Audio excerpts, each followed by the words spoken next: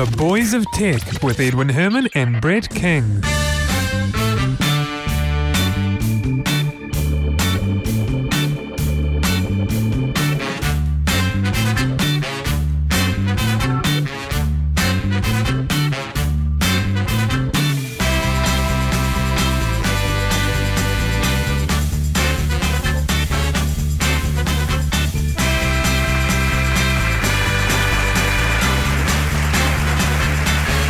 Thank you very much. Welcome along. Thanks for joining us for episode 32 of The Boys of Tech for Monday, the 31st of August, 2009. Coming us through Skype to host the show with me is Brett King. Welcome. Howdy. Brett, who's been spending a week indulging in fantastic food and whatnot. Yep. Didn't you go to a buffet meal just over the weekend? I did. A friend of mine had a birthday dinner, and it was at a buffet at the James Cook, and all you can eat, and it was really good. Oh, yeah. Stuffed myself quite full. I understand they do a good Thai beef salad, right? They do a brilliant Thai beef salad. It is all beef. It's great. All beef? Yeah, none of that green stuff that they put in salads. What, you mean the stuff that makes it out. The stuff that makes it a salad? Yes. None of that stuff. That sounds yum. Oh. It was really, really good. Tell you what, did you get your 2 Degrees SIM card this week? No. Did you apply? No. You had to be Did quick. Yeah, I did. You can phone me now on 022 Edwin. Ooh. You get to choose your number. Now the world knows you. Yeah. Now the world knows that they can call you. Well, if they want to ring the number and pay whatever it costs, that's fine by me. You can change it. This is the neat thing about 2 Degrees. You can change your number at any time. Really? There is one catch. The first time is free. From then after, it's $5. But you can give out. It's basically a disposable number. You give it out if you get annoying calls or direct marketers. Just change your number. Awesome. Okay, it's $5, but what's that these days? Oh, yeah, precisely. But you just hope you don't plan on doing it too often. Well, that's true. Yeah. So a lot of the premium numbers were reserved. Numbers like 022 Builder, they'd reserved those, and also nice numerical ones like 022 220 222 and stuff like that. The numbers I looked for, I went through about 7 or 8 numbers before I settled on 02202 Edwin. And some of the numbers, which I thought no one else would think of, were gone. Numbers like Pi, 022 3141592. Who would have thought that? And then the Fibonacci series, 022 011238. Gone. Yeah. And also the square root of 2, 1412, whatever it is, that was gone as well. Yeah. These mathematical numbers, I'm not sure whether those ones 2 Degrees reserved or whether someone else similarly minded took it. I don't know. I should ring it and find out. You should. ring 022 Pi. That's just an awesome number, though. It would be an awesome number. But anyway, it took me a while to find what I did, and that's what I settled on. So there you go. So if a few people got in there with these, you had to be really quick to register on the site. I think, to be honest, I just stumbled on it by chance. I understand that the registration period was very short, but I remember, hearing about it in the news, and I thought, I'd go to the website, see what's there, and I saw a big banner going, get your $2 SIM card for free here. You get free $2 credit on it, and I thought, I'll fill in my details. What's there to lose? And there we go. So I'm now on 2 Degrees. Ah. So anyway, we should kick off the show, really, shouldn't we? Indeed. Instead of talking about restaurants and cell phones. So did you get a cell phone with it, or is it just the SIM card? Oh, no, it was just I had a cell phone. Anyway, we'll kick off the show. In fact, one of the most surprising stories was Bing doing a licensing deal with Wolfram Alpha. No, that was quite a shock. Yeah. I mean, there's nothing that says Wolfram Alpha is going to go with Google. I mean, no one says that, but I kind of imagine that would happen because that's kind of along those sort of lines. Don't you think? It's a googly type thing. It is, but Google likes to make these things themselves, so... Well, actually, that's true. I haven't heard of a lot of Google working with other groups to do stuff together sort of thing. It's more Google does its things and puts them out. Yeah, actually, that's true. They kind of do their own homegrown everything, don't they? But yeah, it kind of surprised me, nevertheless. Anyway, that Bing, which is Microsoft, did a deal with Wolfram Alpha. So the idea is that when you're doing searches through Bing, depending on what it is you're searching, if you're searching things that Wolfram Alpha might be able to answer, like scientific data or capital of or statistics, things like that, some of those search results will be populated by Wolfram Alpha, and that's part of the deal. The details are confidential. No one knows how much it's worth, but it's a deal. Yeah, and a brilliant deal for Microsoft. A good coup for Microsoft, a good coup for Bing. Bing, as we've reported on several other occasions, has, at least by the current statistics, been making a good headway into the search market. It's had a strong opening. Yeah, they've done really well so far. Yeah.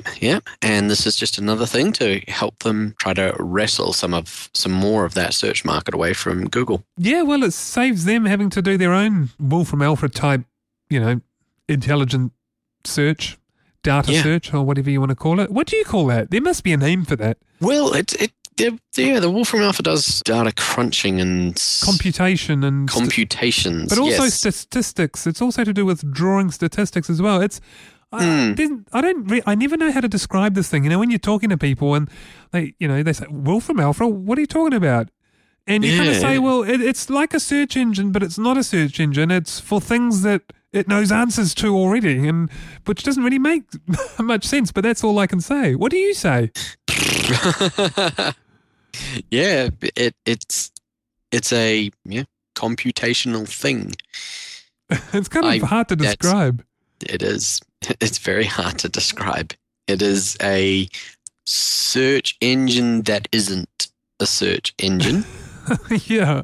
It answers questions for you. It's a question answerer. It's a question answerer. You give it a question and then it will work those things out. How about an answer bank lookup system? Kind of. Or a knowledge... Somebody will have to come up with a new catch-all phrase for this sort of thing. Yeah, there needs to be a buzzword for this. It's just crying out for the need for a buzzword. It is crying out for a buzzword.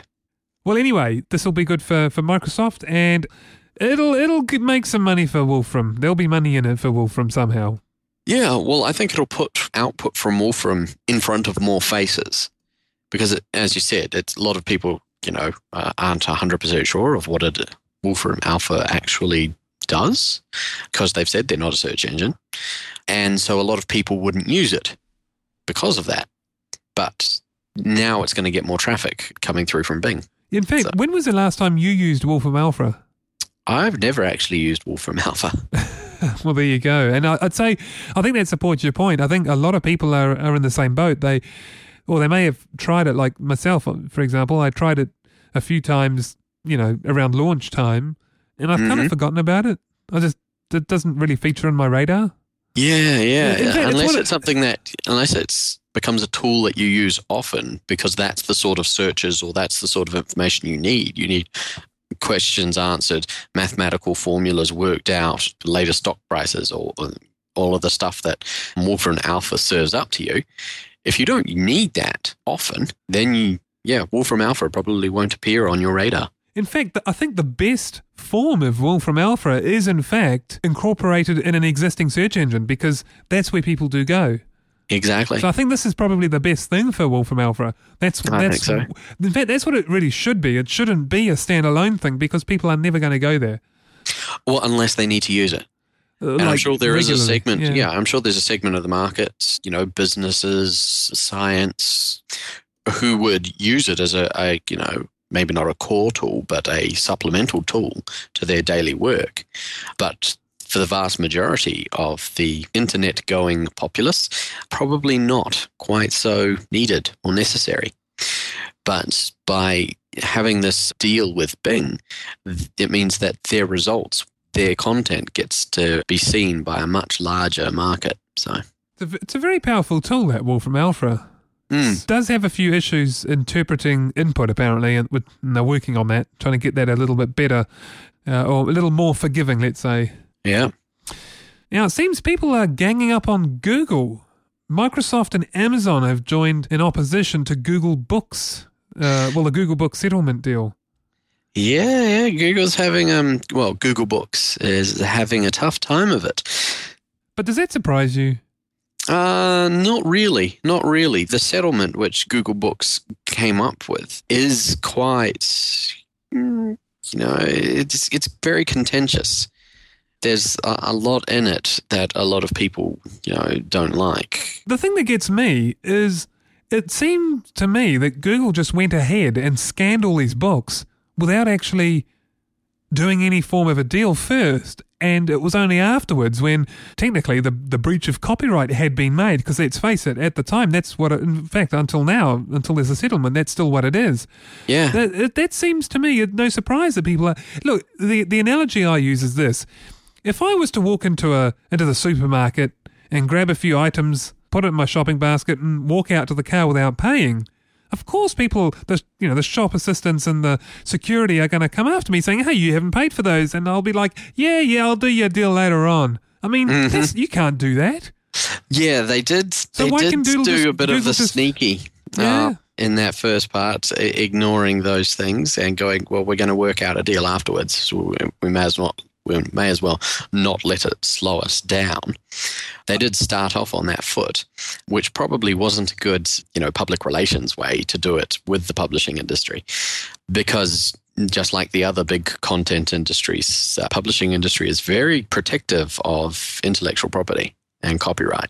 The thing is, I think it's a good thing to have these books scanned and available, but you have to remember that there are content owners, there are rights owners.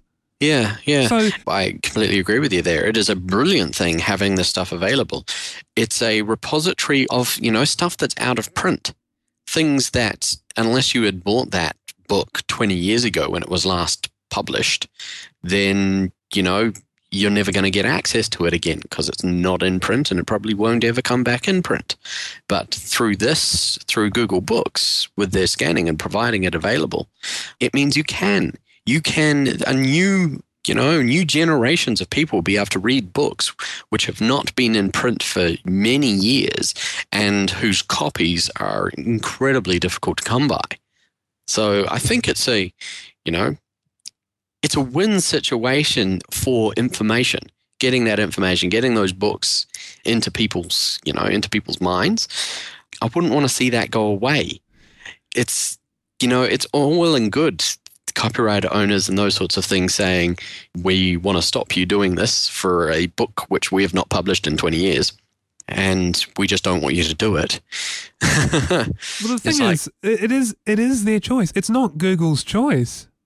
Oh, it's not Google's choice to do That's that. A bit That's why Google came up with these arrangements and created and got its deal with the publishing industry to produce this, and then have certain rules about who got access to it and how they got access to it. And then it allows those out-of-print books to be available, and revenue from that new availability of those out-of-print books going back to the rights owners. So yeah, in fact, the deal does look pretty good. If you're a rights owner, you'd be a fool not to take them up on the deal. Really, that's what it comes down to. You get a good cut, and let's face it, you get a cut of something that would otherwise really not exist anymore because it's out of print.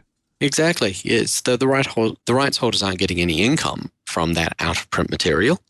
And with that out-of-print material being available electronically online, they will suddenly be getting income again from material which maybe wouldn't make another hard copy print run. So why is Microsoft, Yahoo, and Amazon ganging up against Google? Is it because they wanted to do the same thing? It's because the details of the settlement are quite in favor of Google. And some of the wording of it does seem to imply that Google has a little more power over this content than in a non-monopolistic environment. Well, if there's something in there that's particularly favorable for Google, maybe that's the reason why they just plowed on ahead, because that was kind of their hope all along, that this would pull through.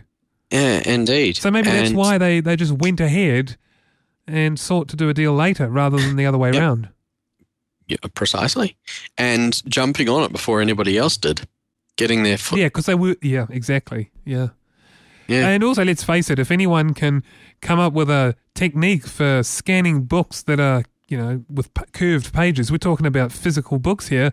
Yeah. It would be Google, wouldn't it? In fact, we covered that story, I think. We did indeed. We covered their quite ingenious scanning system. But yes, there's no wonder that other people, other organizations have ganged up on them, with Google being basically the gatekeeper of all of this information. There's nobody else who can provide it. So you can't just, either use Google's book library or the other book library held by Microsoft or produced by Microsoft or Amazon.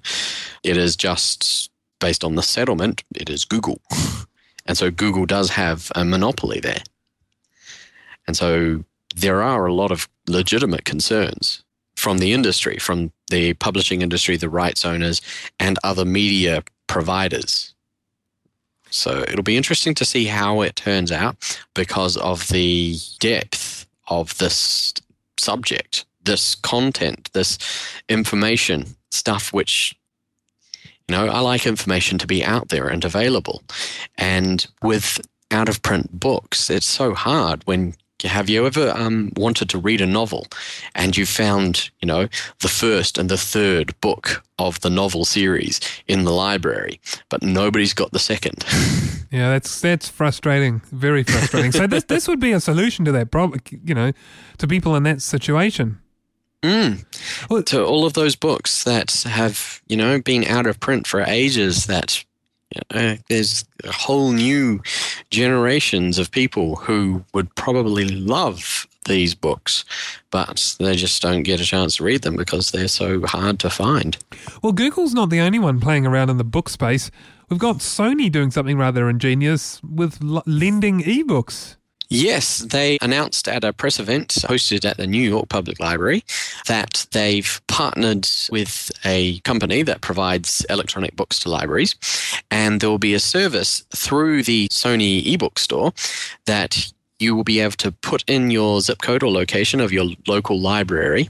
And if your local library is hooked up to this service and provides electronic books, you will be able to loan out those electronic books that your library has through the Sony service and download them onto your ebook reader, where you will have them for, I think, about 21 days or so to read them before they disappear. And it's all part of a set of announcements that Sony had in the field of ebooks. They've announced a bunch of new ebook readers, including a really flash new one which has 3G capabilities to connect to mobile broadband. So yeah, really exciting. And the fact that they're adopting the XML-based EPUB format for books, which means that you will be able to use your Sony ebook reader to read ebooks that you've gotten from other online ebook sellers, not just Sony. It's going to be interesting to see what they do versus what Google is doing, because they both have this thing about books, right? And Google already has. Does Google offer ebooks? Well, not apart from the scanning. Yeah.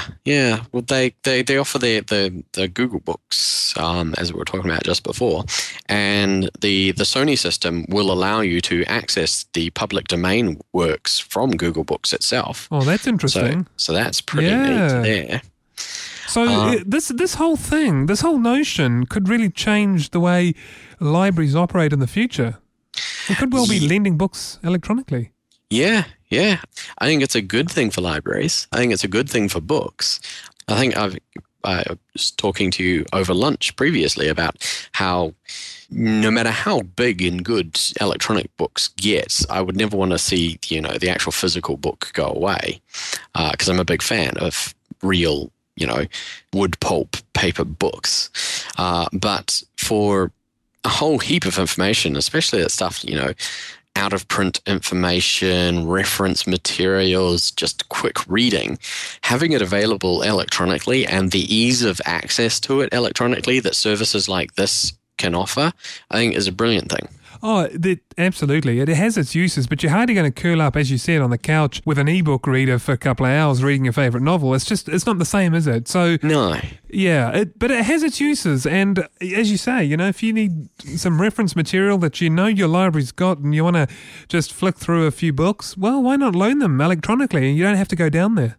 Yeah. And also, there'll be no late fees because it self-destructs in 21 days. Yep. That's the book, of course, not the reader. Yes. Unless it's an Apple one with a lithium-ion battery. And then it may self-destruct. Yeah. Well, actually, I think they were probably Sony batteries, so watch out. Don't drop these either. Gosh, libraries are really having to face a huge amount of change in the last 10 years. If you look at what's been happening, less and less space dedicated to physical books, more and more space to for computers and internet and so on. And now we're seeing additional services like being able to lend books electronically, remotely, from the library straight onto your ebook reader at home.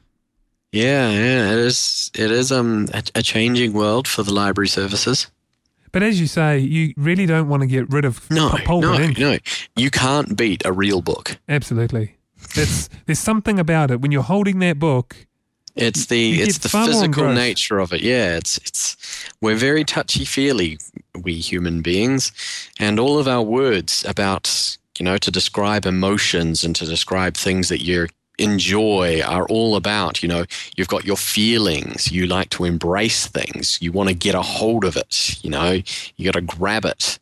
It's all stuff to do with touch, the physical world, and that's what helps create those emotional bonds to different things, which is why you'll never be able to do the same thing with an electronic book that you could with a real physical paper book. I think you're spot on. There's definitely something about the senses there that we rely on our touch senses and other senses as well a lot more than we realise. And as you say, reading ink on pulp it's a very different feeling to reading something on the screen, which is just so much colder. You can't really engage as much when it's on the screen. It just doesn't feel the same.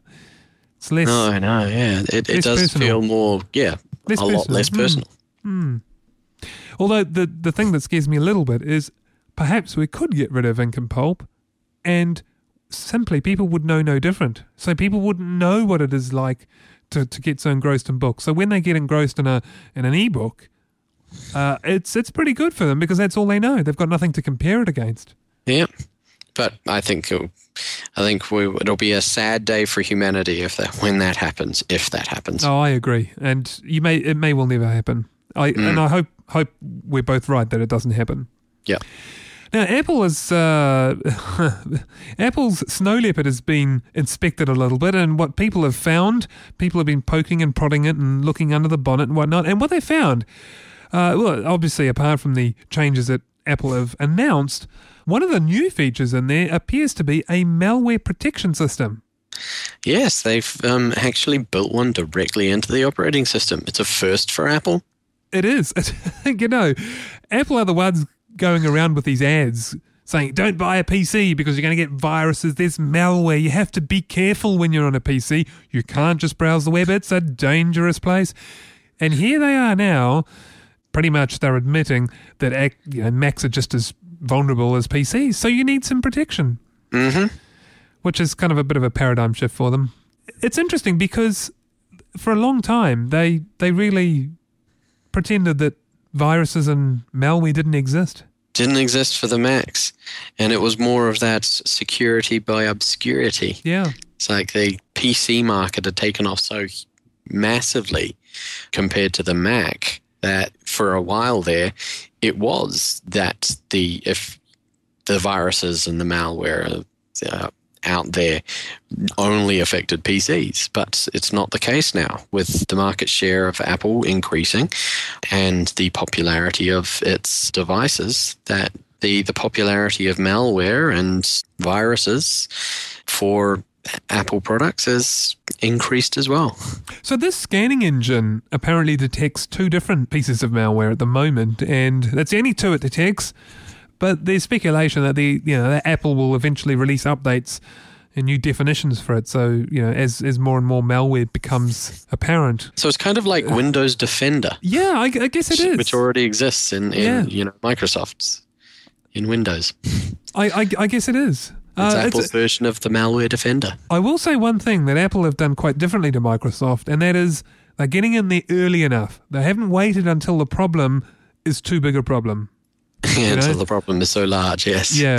So they got in early. It's hindsight, of course, because back in the early days of Windows, who would have really known what the internet would do to, for the world of viruses and make things so much worse for them. Yeah. But I guess using that hindsight to their advantage, it's the right thing to do. And pop some protection into the Mac early on might help their cause. I'll have to check it out when I get my copy of Snow Leopard. Now, it appears that the people may have spotted the Loch Ness monster on Google Earth. Oh yeah, there's a picture of it. You can go to the site. It shows you a picture of the Loch Ness monster from Google satellite pictures. Have you had a look at that? I have, and strangely enough, it looks oddly like a boat with a wake. Really? Yeah, that's what I reckon. It's the first thing I thought when I saw that. It's like, oh, it's a satellite picture of a boat. Neat. And then I saw that it was, the headline was Loch Ness monster on Google Earth. I was like, what?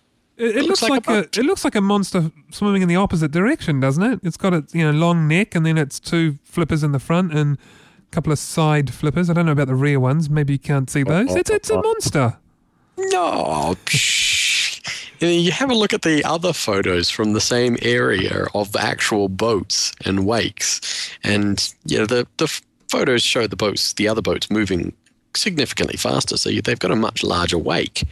But when you think of the boat slowing down a bit, the wake would decrease around it, and then you get this little boat-shaped picture with its little wake waves coming off the end and the little trailing bit coming out. I think it's a boat. Well, look, truth be known, I can't believe that it's the Loch Ness monster. Well, truth be known, I can't keep my argument up because really I'm playing devil's advocate, as you well know. Of course it's a boat. I agree. It's a boat. I can't actually believe that this is a story because, look, I'm the same as you. As soon I saw the photo first, my eyes went straight to the photo and I saw a boat. Yep. It's a boat. It's a boat. I mean, come on. It's really a non-story. It is. It's one of those fun things that the internet brings to the world. It's news purely because of its randomness.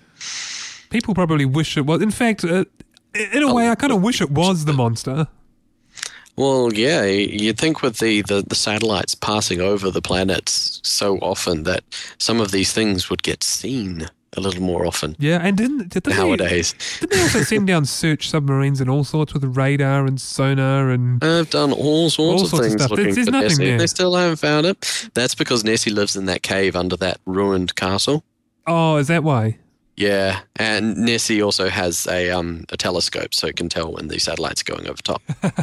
Just like Area 51. Up. Yep, she's very clued up as that Loch Ness monster. I'm sure she's got a website too. Yeah, well, tell you what, let's try lochnessmonster.com. I'm sure there's something there. You never know. Nessie might be on Facebook. She might be twittering. She could be. Well, actually, lochnessmonster.com is just an ad site, so don't go there. But it is a fun story to talk about. Anyway, I tell you what is kind of cool. That Israel this time, and that is the Japanese have created a teddy bear robot. They've created a giant teddy bear. They have. That's essentially what it is. I'll add a little bit more to set some context. The idea is they've developed a robot to help elderly patients who can't get around too much or are not so mobile, to help them get in in and out of wheelchairs and in and out of bed. It basically lifts them up like a person would. The idea is if you can get a robot to do it, not a person, why not? Yeah. It also, I think, is a brilliant tool because there are a lot of occupational safety and health issues for nurses and orderlies, having to do that physical heavy lifting. And some patients, the world is getting larger. That's true. Shall I say? And yeah, having assistive devices like this to help lift people they've been around for ages, but this is probably the most unique one I have ever seen. Well, only the Japanese could ever come up with something like this for real. Only the Japanese would ever turn it into a giant teddy bear. Yeah, that's true. Yeah, that thing weighs 400 pounds, which is 180 kgs. Yeah. Oh, it's great. If you have time, on the net, just spend a few minutes searching that story. It's a good fun read, and also there's a couple of YouTube videos you can look up as well. Yeah, it's a brilliant thing. All credit to the creators of it. It's going to do a lot of good for a lot of people when it finally gets to market. It gets out there and is used. But yeah, it's actually the Japanese, I think, recently had a robot that could run. Did you see that? They developed a robot, walking robots, humanoid walking robots have been around for a while now, but getting them to run is very, very difficult. There's all these balance issues and acceleration to take into account and forces. Oh, precisely. Very, very difficult. And they've managed to do one. It can basically, do a short sprint and stop again. And it can jog on the spot. That's amazing. Cool. This is so if you want to really study robots and robotics, then Japan is the place to be. Well, they've got huge expos dedicated to that kind of stuff. They're really into those things. Well, I tell you what, giant. I got to laugh when I say this. I'm sorry, but giant nurse teddy bear robots. On that note, I think we'll end the show. Indeed, and I, for one, welcome our giant teddy bear robots overlords when they finally rise up and take over the world. iRobot, all over again. Alrighty, let's tell you what, before we do wrap up, we'll take a short break. We'll come back with our New Zealand story in just a short while. Don't go away.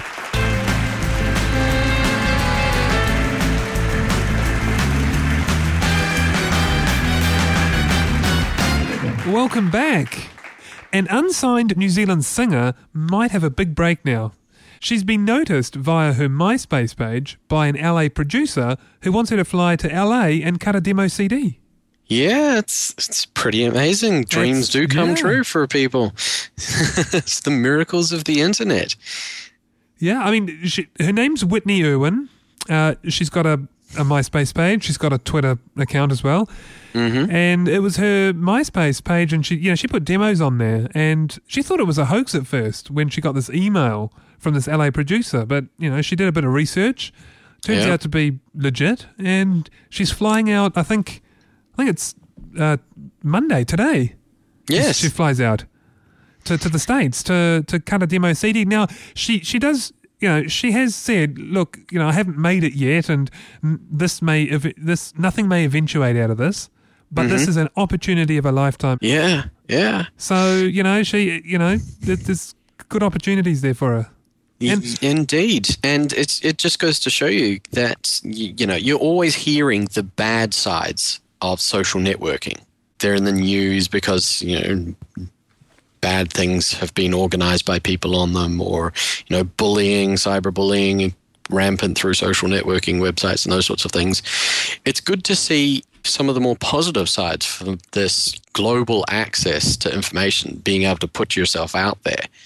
And this is it. As a music producer from a country across the world, how browsing the internet, comes across, discovers a talent, and bing.